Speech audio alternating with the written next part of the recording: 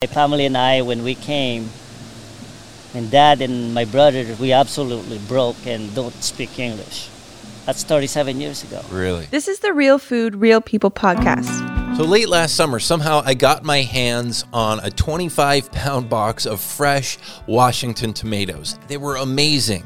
And on the side of the box, it said Imperial's Garden.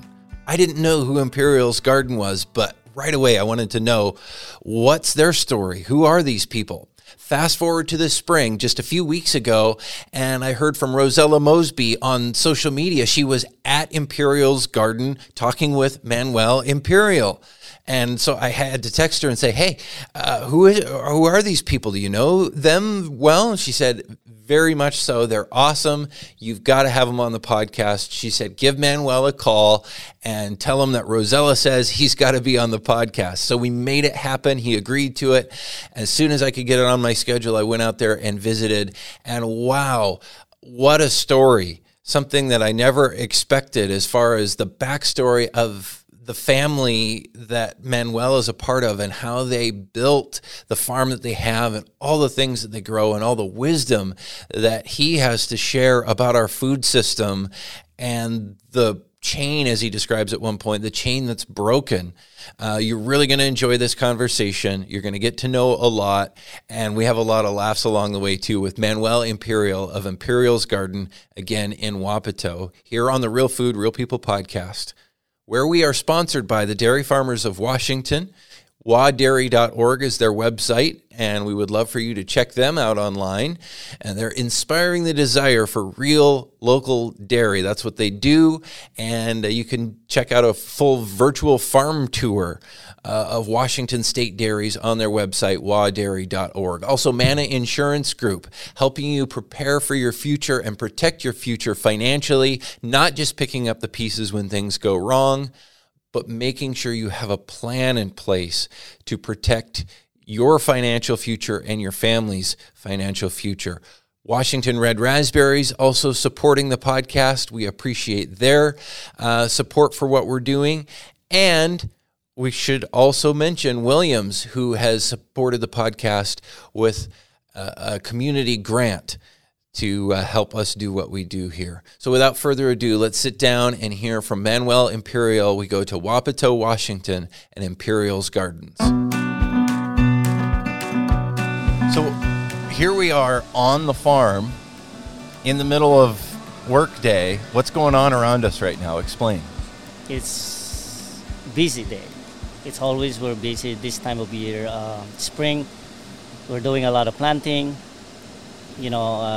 cultivating, and we're harvesting asparagus. So you'll see a lot of plants all around us, and you see some few tractors moving around in and out. So. And you guys are packing asparagus right behind us over there, right?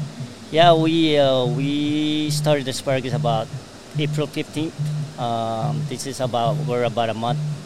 We're packing asparagus, and it's a daily thing for hopefully another month. Then we call it good. So how does that work? People in the field cut the asparagus and put it in bins, or what's the process?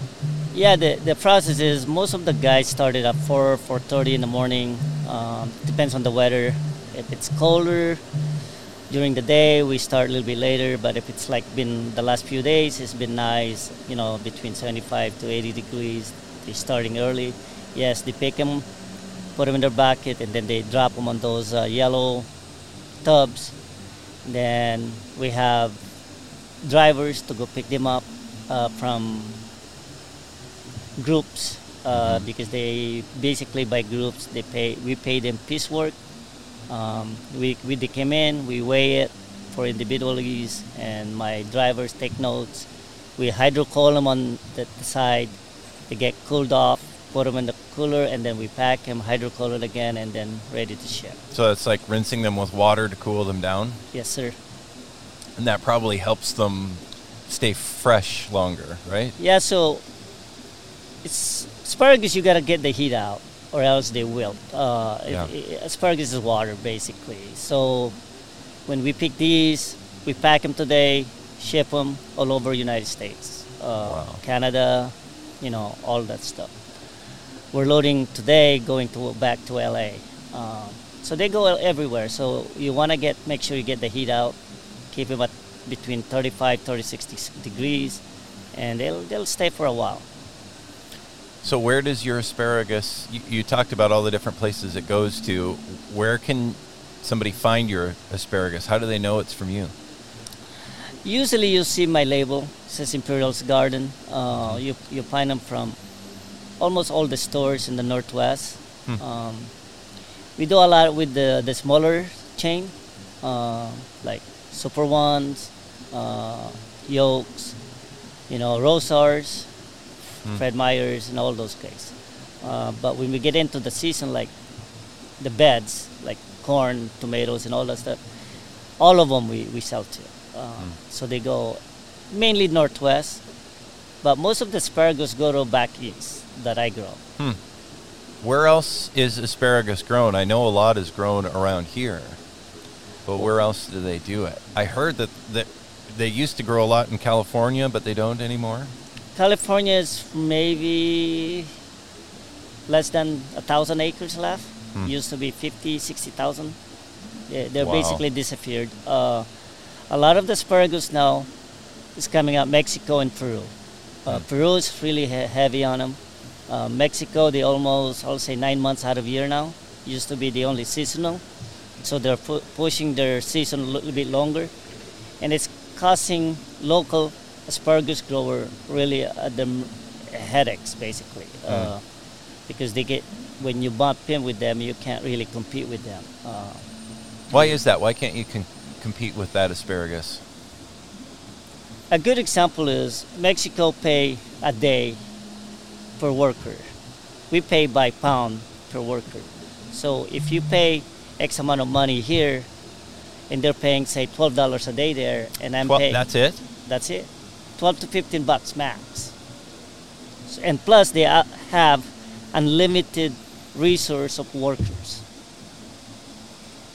In Yakima, Washington, we have short workers. You beg for them to come and work. That's a big difference. And people in Mexico are making $12 a day. How much can your workers make doing, picking asparagus or working in asparagus here? Well, I gotta go to my calculation in my head. Average, say, 350, 400 pounds, maybe 500 pounds a day. I need to look. You probably average $200 to $300 a day. So more like 20 times as much money. Oh, it's unthinkable. So that's why we're saying, when the grocery store is selling all this for 6-7 months, less when we come in as locally, it's like a shock. It's like, wow, it's a big difference. And I don't know as a farmer if there's an answer, but there should be a difference locally. You asked me where asparagus grown in states. California used to be heavy. Us used to be heavy. In Yakima and Tri-Cities in the Walla Walla County, I'll say used to be, say 10, 15 years ago, about 16,000 acres. Maybe about 4 or 5 now. Michigan, Grand Rapids area, they grow asparagus. New Jersey grow a lot of them too. And that's why local growers were whining and complaining because we can't compete with Mexico or Peru. It's crazy to think about that can be grown so much cheaper that far away and then hauled here. Far away, with all the logistic now, if I'm the buyer, I can buy asparagus in Mexico in 3 to 5 days it'll be here. Wow. It's fast. It's not what people think. So what do the stores and the food companies say then when you come in? They're like, nah, we don't want to do that price. We can get it cheaper in Peru. It happened a lot. It happened more than what people think. But local stores, they still support us. But we gotta ask the consumer that there's gonna be a shock when local comes. It's a shock on the price because it will dictate local price compared to the Mexico Peru price. I mean, because it's just the labor it just costs us so much. What's the difference in the product, would you say? Is your asparagus better? It's always better locally because if like I told you, 4 to 5 days transportation. By the time they pick it, you're about 10 days out, right? Mm-hmm. So asparagus is one of those things. Every day you lose the freshness of the product. Yep. Every day, Yep. asparagus, cherries, or anything that you grow. Yep. Because the farther they travel, the farther you lose. It's called they get dehydrated. Mm-hmm. But the asparagus that you locally, they're always sweeter. And we do all the food safety stuff too. That this stuff, it's good for you. It's not like we just grow them and throw them in there and just start coming up every day. Do they follow those rules though in Peru or Mexico or wherever else? I've never been on the farm down there, so I cannot tell you. I mean, every country has separate rules, right? Yeah. I mean, I think, yes, they can ban them, maybe. I don't know. I can't say or nay. I don't want to, I think it's the only thing I know that they have advantage than us. They have unlimited workers. They pay $12 to $15 a day. I got a fight with my orchard neighbors, my hop neighbors, and my farm, row crop farming in United States or in state of Washington is probably one of the hardest farm that you cross to. Yeah. It's a non-stop work. It's quiet here, you see right now, but if you come here July 10th through September, it's like a zoo. Yeah. This place is full with watermelon. That place is full of corn, tomatoes, bell pepper. I mean, we feed a lot of people. A lot of people. A lot of people don't really realize that when we, as a farmer, row crop growers, we don't get a lot of, what's that called, respect, I guess? Mm-hmm. Or we don't even exist sometimes. If you look, people think that the farm, orchard, hops, cherries, apples, they promote those things so heavy. But if you go to the stores, 60-70% of the product you see, it's on my farm. You gotta have my tomatoes, you gotta have my corn, you gotta have all the stuff. The thing is, it takes a lot of people to pick it. Yeah. This year, a lot of my big account, they tell me to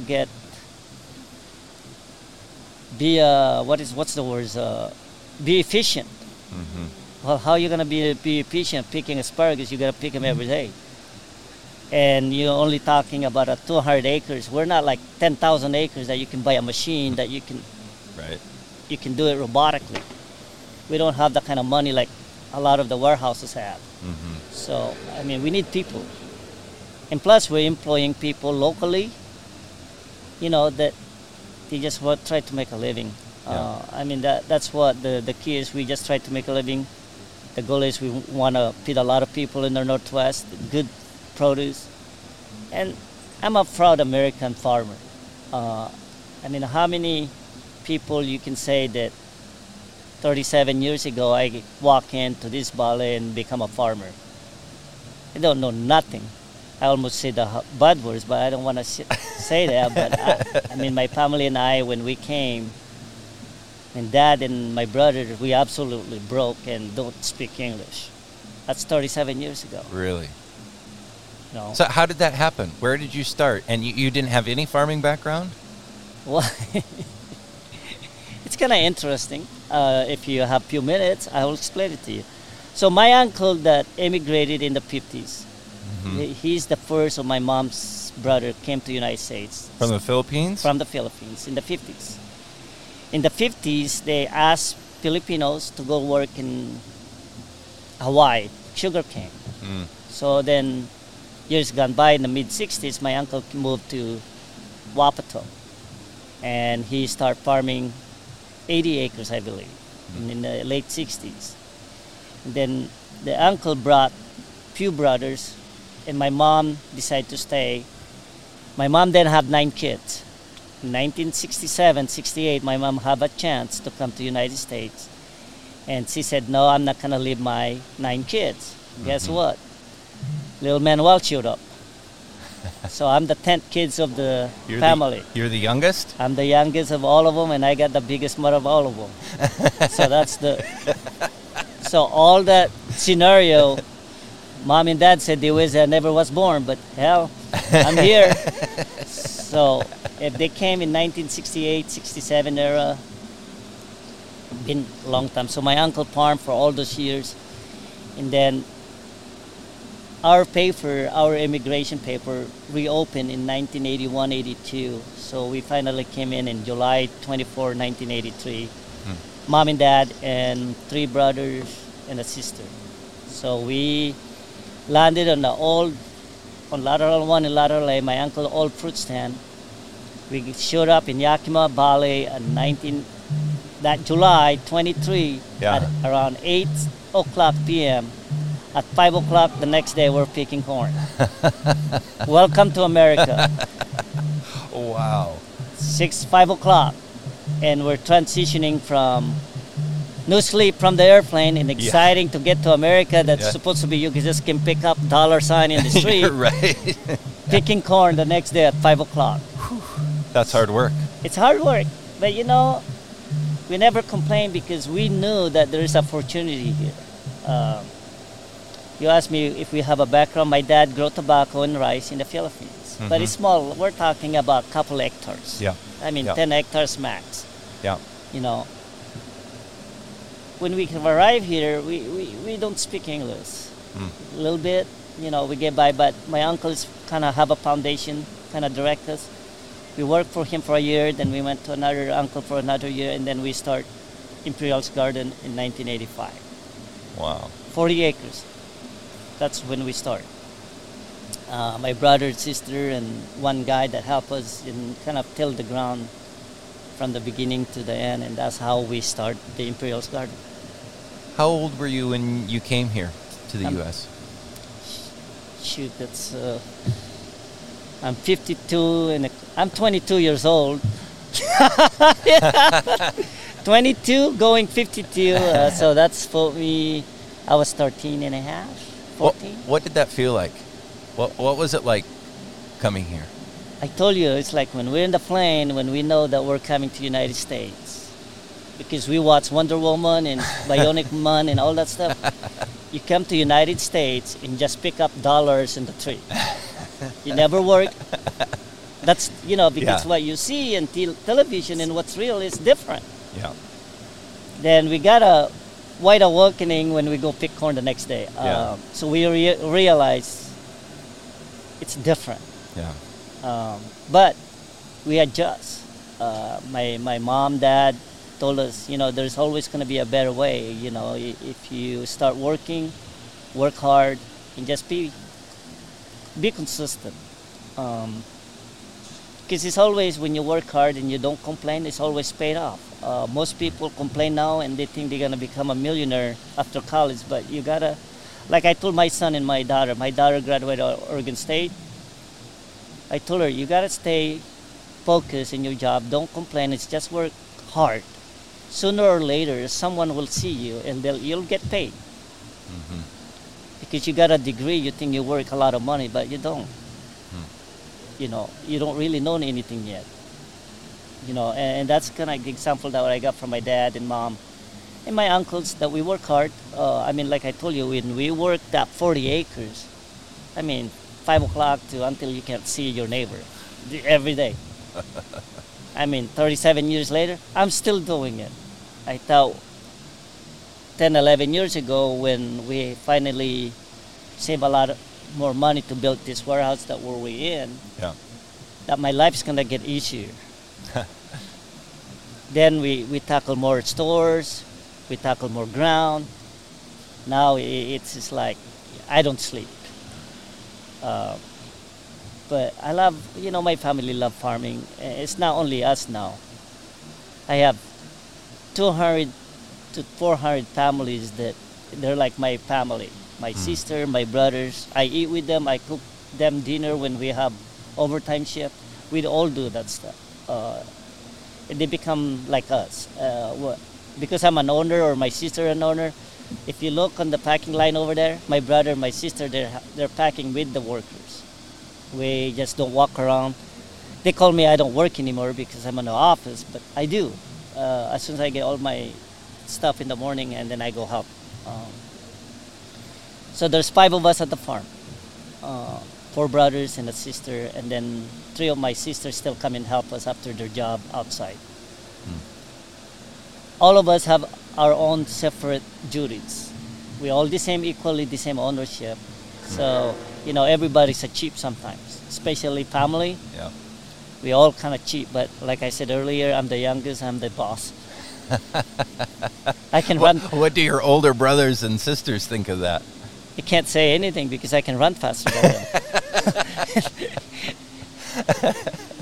And like I said, I got the biggest mud of all of them. And, it's farming, this kind of farming, Dylan, it's different than just a backyard farming or wheat farming or potato farming or even apple farming. The closest to this kind of farming, maybe cherries, but not even. Mm-hmm. When you have about 50 different variety of produce 50 different things or you grow? more, and we're talking about 2,000 acres, that warehouse, if you see this asparagus that came in, tomorrow it's gone. Mm-hmm. It don't matter what product is, either corn, tomatoes, bell peppers. We pick them, we hydrocool them, we pack them.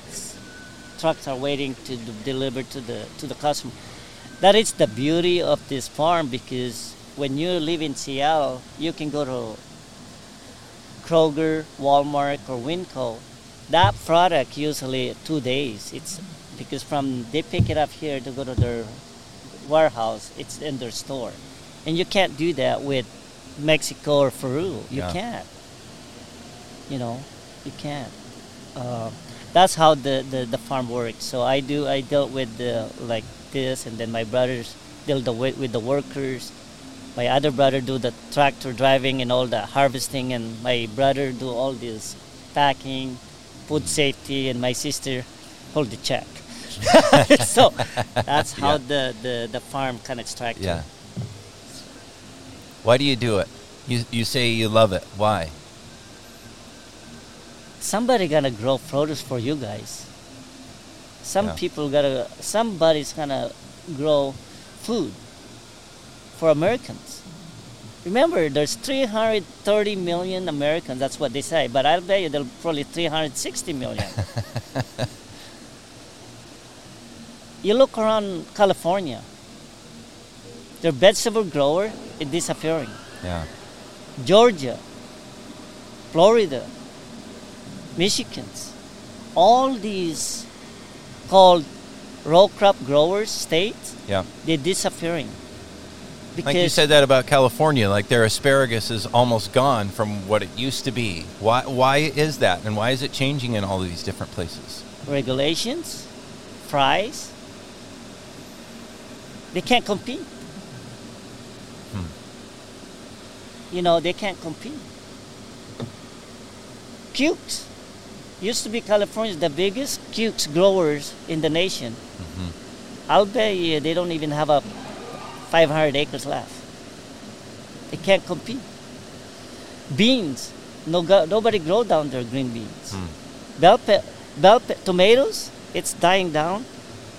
Bell pepper, it's getting to the point that a lot of these growers like myself disappearing because we cannot compete. South, there is no way. And we've been begging it should be a provision for our U.S. government that say, hey, when locals start, because we can't grow all year long like Mexico or Peru. Right. California, some of the part of the California maybe, but even them, they can't. Yeah. There should be a provision when locals start, they should be cut off. I don't know if that's possible or not. Well, a lot of people say they want locally grown food, or food grown close to home, or food grown in the U.S., but it's going the other direction. There seems to be less and less of that. So what changes that? I mean, some consumers would say they would pay even more for their food, but does that not actually happen at the store? Yes and no, but stores is there for business too. And then remember, there's 6 major stores in the United States, maybe 8, but they compete each other. So it's America. You can't tell what one store do and whatever. So when you say a good example from January to say March, when you're seeing you go to the store, you're only paying 99 cents or $1.29 on asparagus, it suddenly locally come up with $3.99. A consumer say, what the heck, what happened? Most consumers don't really know what's going on. But they need to realize that, like at the beginning of our discussion, from $12 to $15 an hour difference. That's different. Plus, also, over there, $12 a day to $15 an hour is different. Yeah. Plus, with unlimited supply of employees, to compare to you begging them to come and work for you. Americans don't work 90 degrees to 110 degrees outside. Yeah. Rare that you see except us. Yeah. Where are the last Mohicans that want to do that? Well, you grew up used to that because you grew up in the Philippines. It's hot there. There's the words for you. You used to do that. I'll bet you, I always joke around with my friends, people that say, how do you do it? And you ask me, why do I love it? Because there's only few people left. That's why I made the reference, the 330 million people. Yeah. If we don't wake up as American, seriously, no food. There's they say there's a million farmers in the United States. 1 million. You do your math. 1 million to a 330 million. Think about that. And the next generation, I'm 52 years old, my son would not come back here. My daughter will probably, how are you going to convince a kid to come in the farm, work 12, 16 hours a day for 50 years and no retirement and all that stuff? Yeah, we got all this building and everything, but you know what? I'm American, owned all by the bank. Yeah. Yeah. I mean, a lot of people not in the farm business, they think I'm rich because all this building, you know what? Call my banker. It's like I'm in the United States of America. Yeah. Deficit. Yeah. I mean, it's just the way it is. We just try to survive every year. But I hope with your help, you know what you guys doing, I think we can bring the awareness of people in the United States that, hey, we need people. We need farmers. What would it take for your kids to come back and continue on the farm? What would convince them to do that? What would have to change? The thing that I see, if the change is need to be changed to protect farmers in America. It don't matter me, my kids, even my neighbors or the next neighbor state or whatever. They gotta have incentive to come back. Yeah. The future of American farming, you can't convince a kid to come in a farm. It don't matter my kids or the future. We're not talking about farming anymore in America. There's 3 types of farm in America, Dylan. You have the wheat farmer. Those you can put a 50-foot John Deere. Yeah. You plant it, you go fishing, you come back in 3 months, you pick it, and you go fishing again. That's a wheat farmer. Potato grower, kind of the same, but they got to spray once in a while, so they got to be here. Apple guys, they got to thin here and there. It's different. Cherries, they got that 2-3 weeks, they got to go full blast, and they're done. Yep. Hops, a month at the front and a month in the back. Yep. There we come. Row crop grower. Since no frost from March to October 31st. That's when we work. 12 to 14 hours a day, except Sunday. We refuse to work on Sunday. That's the only day that we stay off and try to get our workers to a break on that. So all of us work basically 6 days a week. Average 12 hours a day. So that many hours a day, what do you think about this overtime? situation here in Washington State, where the state is saying people working on farms are no longer exempt like they used to be for 60 years from getting time and a half. What do you think about that? That's what it's a big blow for the row crop growers like myself, because I think I referenced earlier, most of this, like a zucchini, asparagus, when it's 75 to 82 degrees, that's asparagus from this to that. You know, we gotta pick them. There's not enough workers. The store don't want us to pay more. So what's the choice of a farmer do? Either you cut those crop that it's, more labor intense, then you'll see no local asparagus. We're talking, we're about 250 acres of asparagus. Well, I'm not talking the 5-10 acre asparagus. I'm talking about the size of like us. Right. Where can I find the people to pick this or pay them time and a half? Like I told you, we work 12 hours a day, average. The people in the field is longer because they're piecework. I hope the government will figure it out, because or else you're losing a lot of like us, like me, because we got no choice. Then we can only grow the stuff that we know that we can be on that, specifically that time frame. So you would quit doing some things or quit farming altogether if it doesn't work? I mean, I don't quit because I'm not a quitter. Yeah.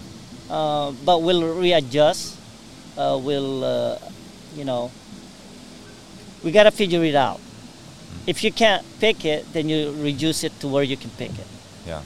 And then, then less, when you, instead of growing, say, 40,000 pounds of asparagus a day, we may go to 20,000 pounds of asparagus a day, because there's only X amount of people we have,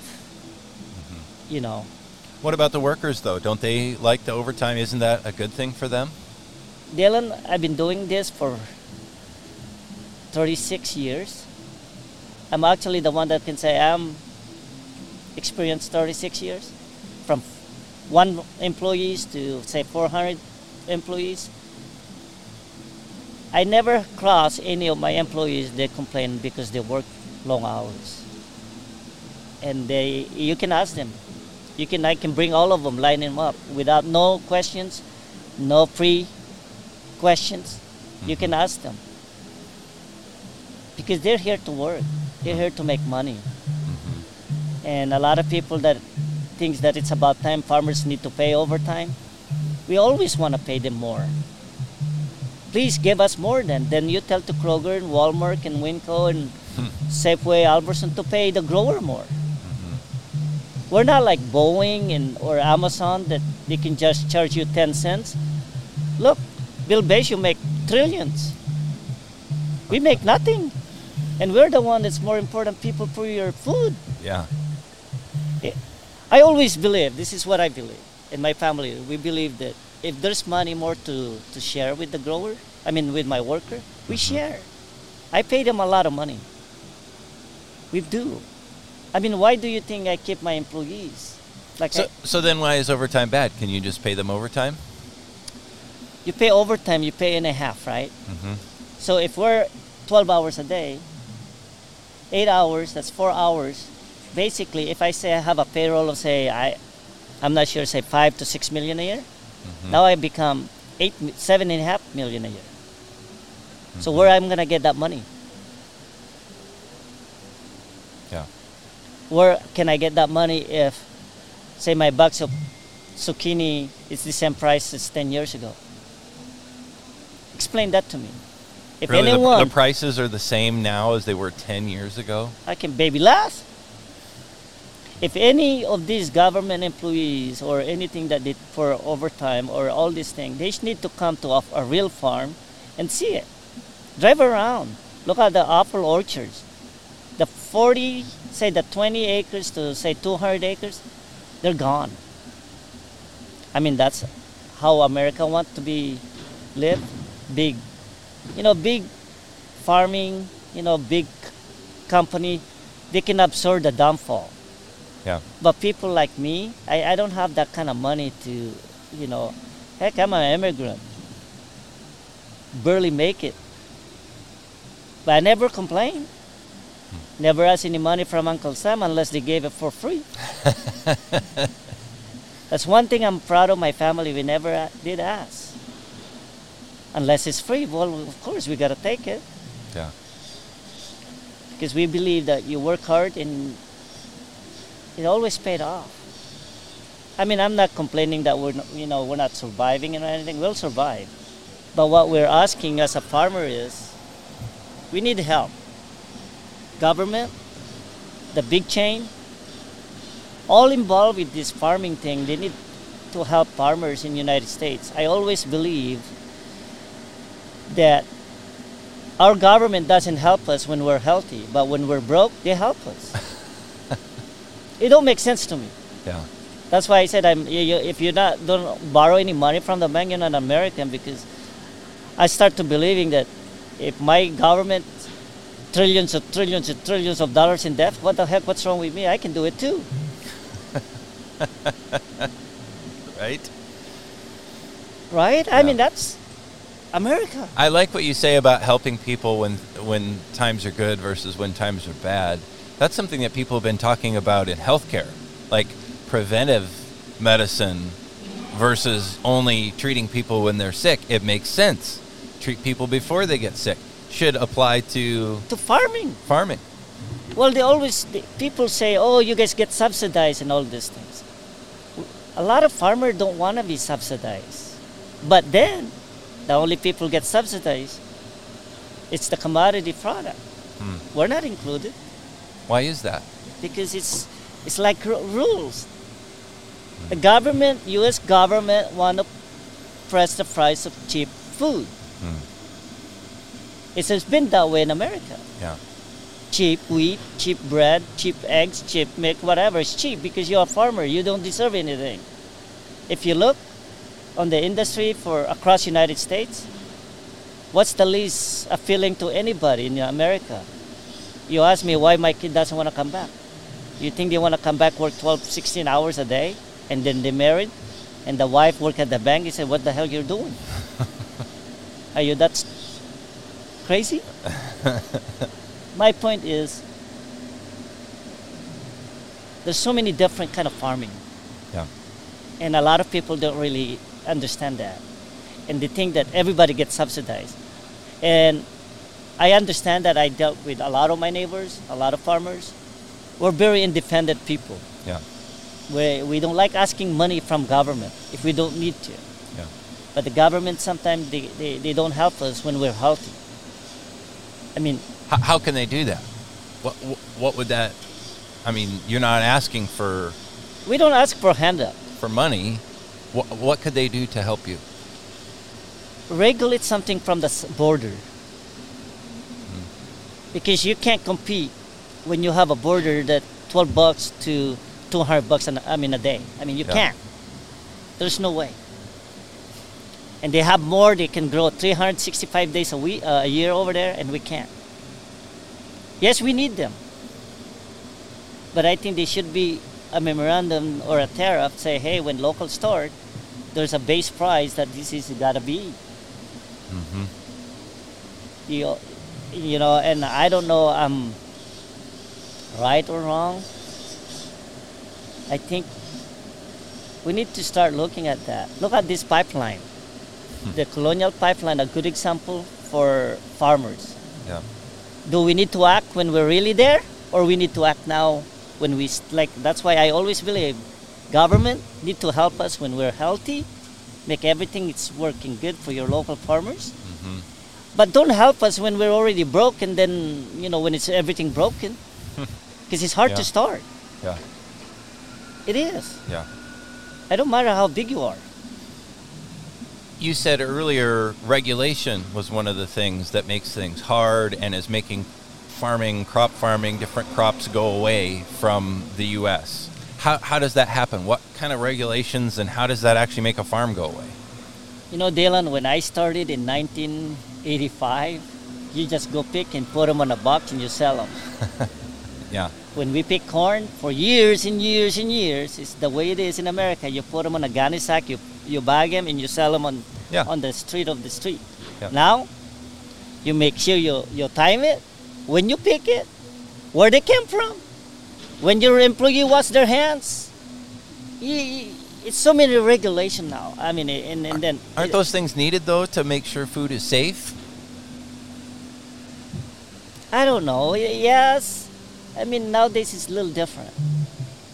They don't want you to have a bird flying around here, but how can I regulate that in the field?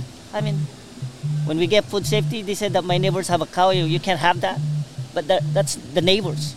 What do you want me to do? Go tell the neighbors to whatever barbecue the cow? I mean, it's because all these regulation, it's getting harder and harder. A lot of the city folks coming to the rural area, they don't want us to spray. I mean, but they don't want any bugs in their corn. Yeah. I mean, which one do you want, right? Those are the things that it's just challenging, but we still make it.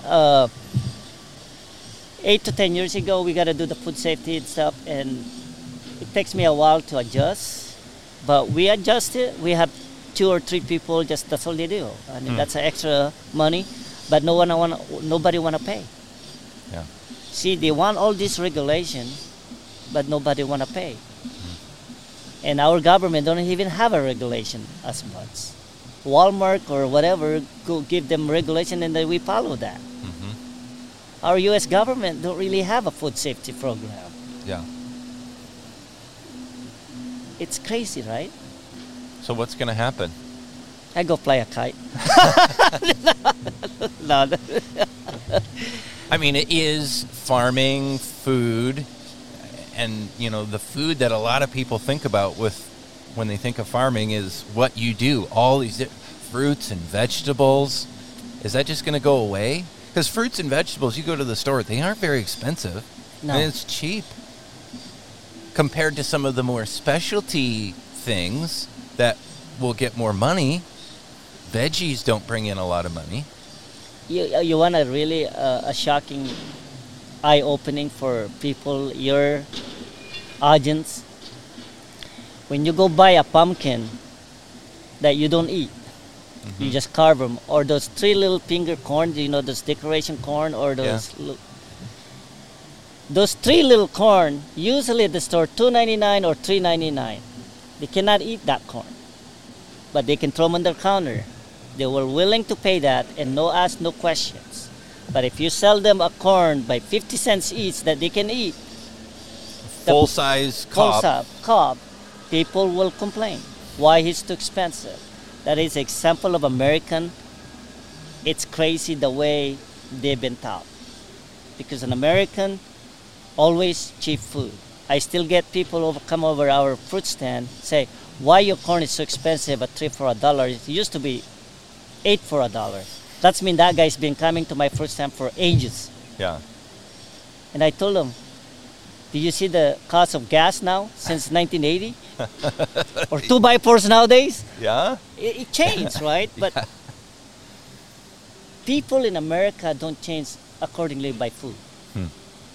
There's an article in Yahoo yesterday that there's 2% on food prices. It's the highest ever. They're complaining now because it's 2% up. Or I was laughing. I said, well, finally, somebody's paying, raising these prices because or else you've got no food. Yeah. You imagine if we shut down growers like me, the entire United States, it'll be a lot of money. They're going to cost them more. Yeah. Or they just get it cheap from foreign countries, right? No, because most of those foreign countries run by American businesses. 99.9%. They can't go wrong. Big businesses, it's a business. Yeah. The only Maybe way, that's why we hear about the evils of corporate farming, industrial agriculture. There are American companies that do that, but they don't do it here nearly as much as they do it elsewhere. Oh yeah, they're around. Like I told you, there's 8 to 10 big chain in the United States. Yeah. This big chain only deal maybe 10 the same guys and the middle guy, and then like me, they come to us. They come to everybody in Mexico too. Peru, it's the same. It's a small community. Now I'm talking to you, they probably like, oh, there's a crazy guy again. I mean, you asked me earlier why I'm doing it. I'm kind of like, before I forget, I came to United States with nothing.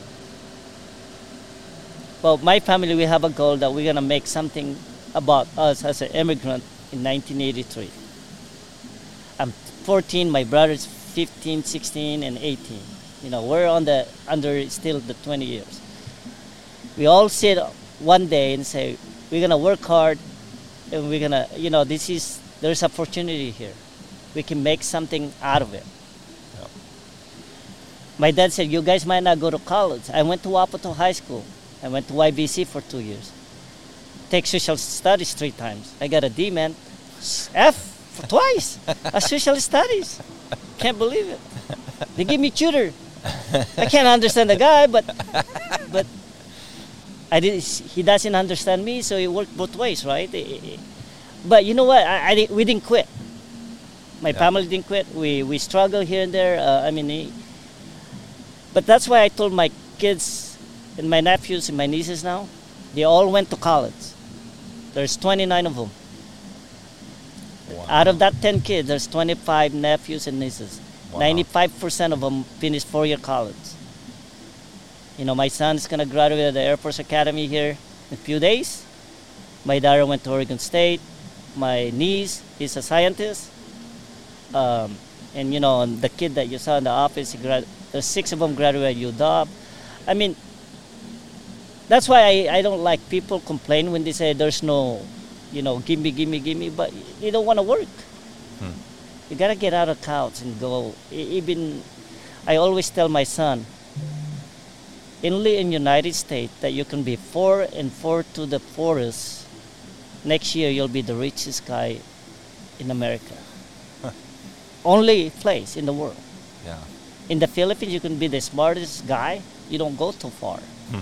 Because they're fresh here. Here there's opportunity. Opportunity.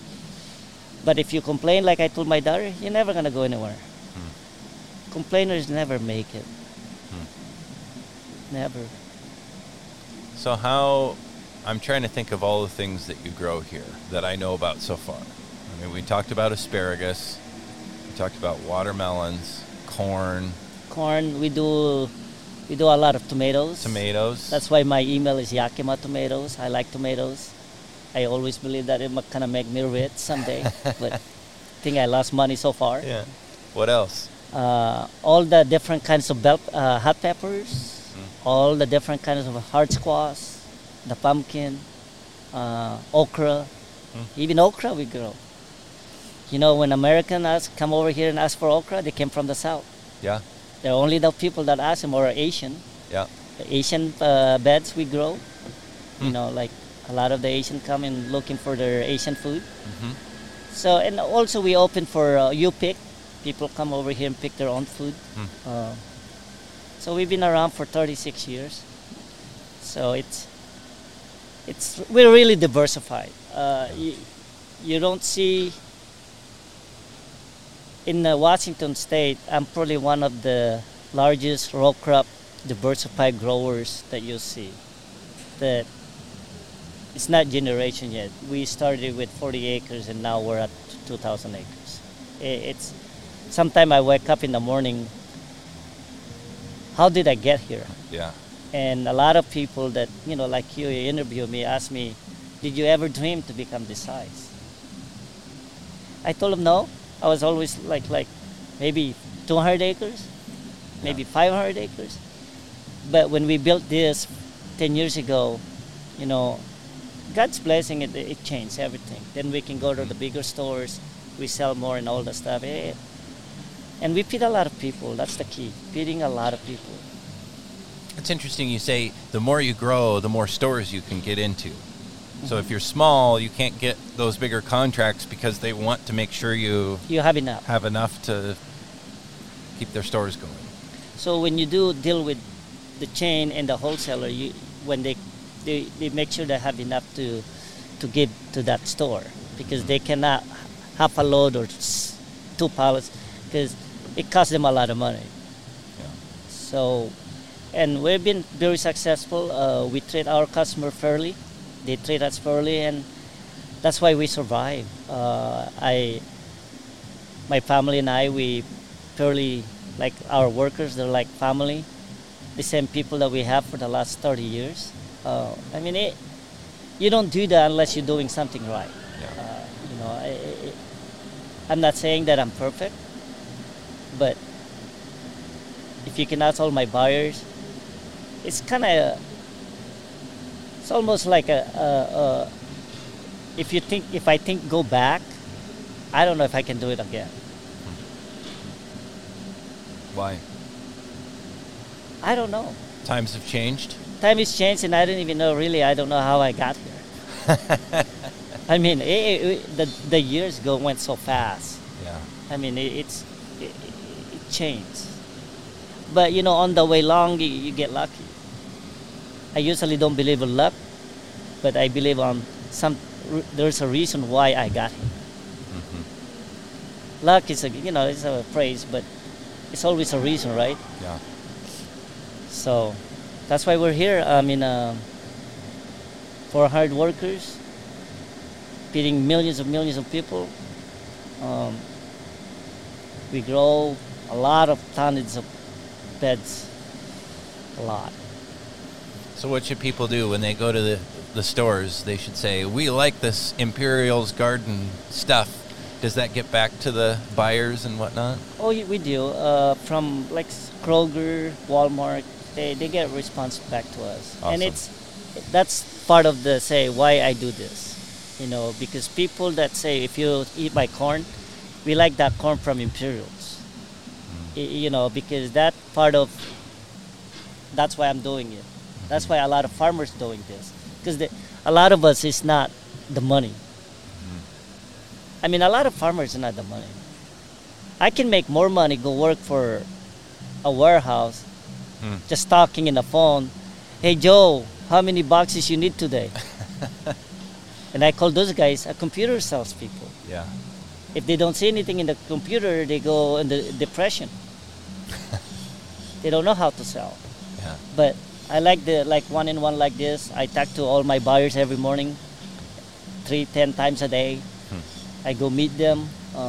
We meet, like say, rep from Walmart, Kroger, and all that stuff. We meet them. We communicate. We ask them what they're best for their store, what's their best for the customer. We do all that stuff, and that's what we're supposed to, you know, kind of working each other. That's why I always say, the government should help us, the retail should help us, communicate with us, the wholesaler communicate, and then we communicate the whole thing. If it's all those things happening, then we can pay more for these people too. Yeah. But if you have one group, once, And nobody else wants to pay. well, nobody want to pay. It's something gotta give. Yeah. It's something gotta give. Yeah. And maybe my analogy is wrong, but if someone can tell me that it's better, you're always welcome. My door is always open. A lot of people, they say they have 30 years experience. I'll bet you they don't even know how to grow corn. And, well, I'm not going to say name. When you go to a lot of conference, they never talk about how a farmer can make money. You should go to sometimes. They always talk about how I can spend my money. So all of you farmers, when you go to this conference, ask those scientists or experts, show me how I can make more money at the farm instead of just buying things. Yep. That seems to be the way. I know it. You know it, right? Yeah. You've been around, and I've been around. I go to PMA, I go to, all these shows. Sometimes I laugh because they never mention about a farmer can make any money. And I always wonder why. Yeah. You're gambling millions of money that you don't even know if you get anything. No. And we should want our farmers to make money, because that's going to mean more food grown here. Yes, and then And more workers paid more. here. And then I can say my son and daughters, I come back to the farm and make a living, and their kids, Yeah. and their kids. So keep the chain. But if there's no future of how to make money, how can you convince the next generation? Yeah. I mean, I talked to my congressman here locally.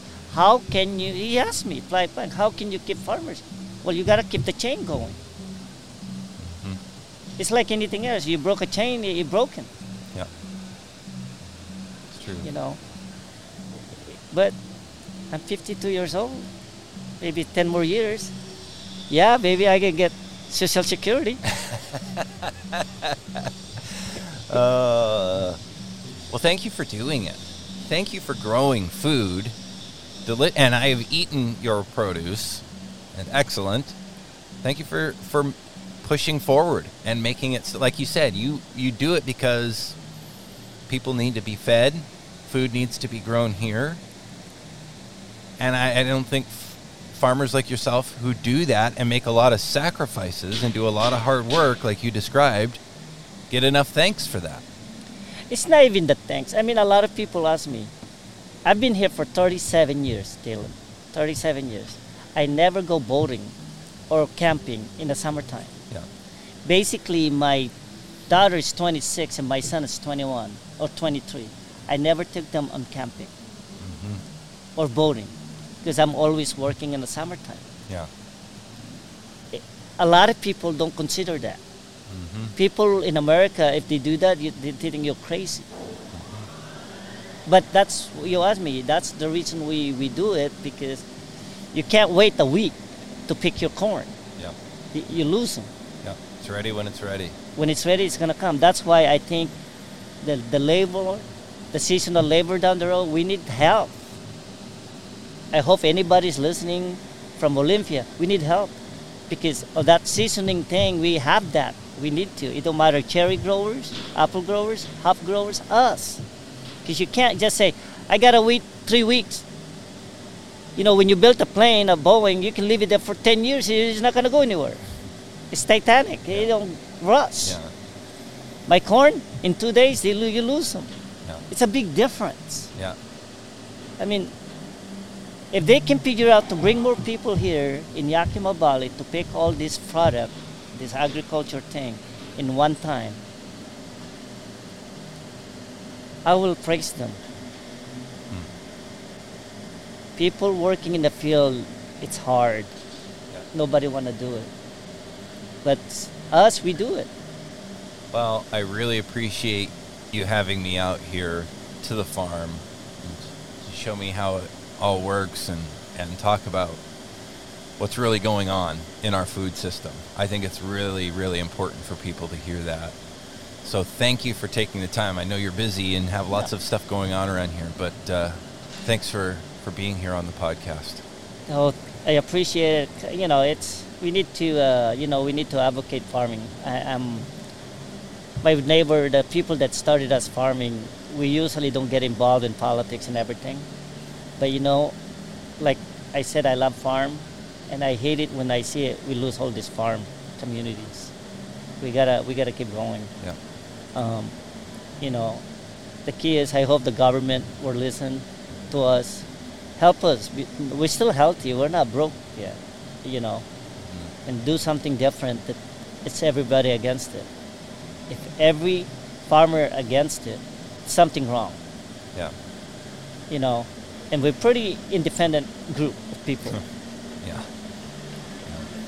You know, so I mean, thank you for coming. I hope in the future can help this kind of conversation. Yeah, for sure. So, Thank you very much. but when you're ready to pick corn for 5 days and you want to lose weight, you can always come. Guaranteed 5 Sounds pounds, good. Sounds 5 good. pounds in 5 weeks.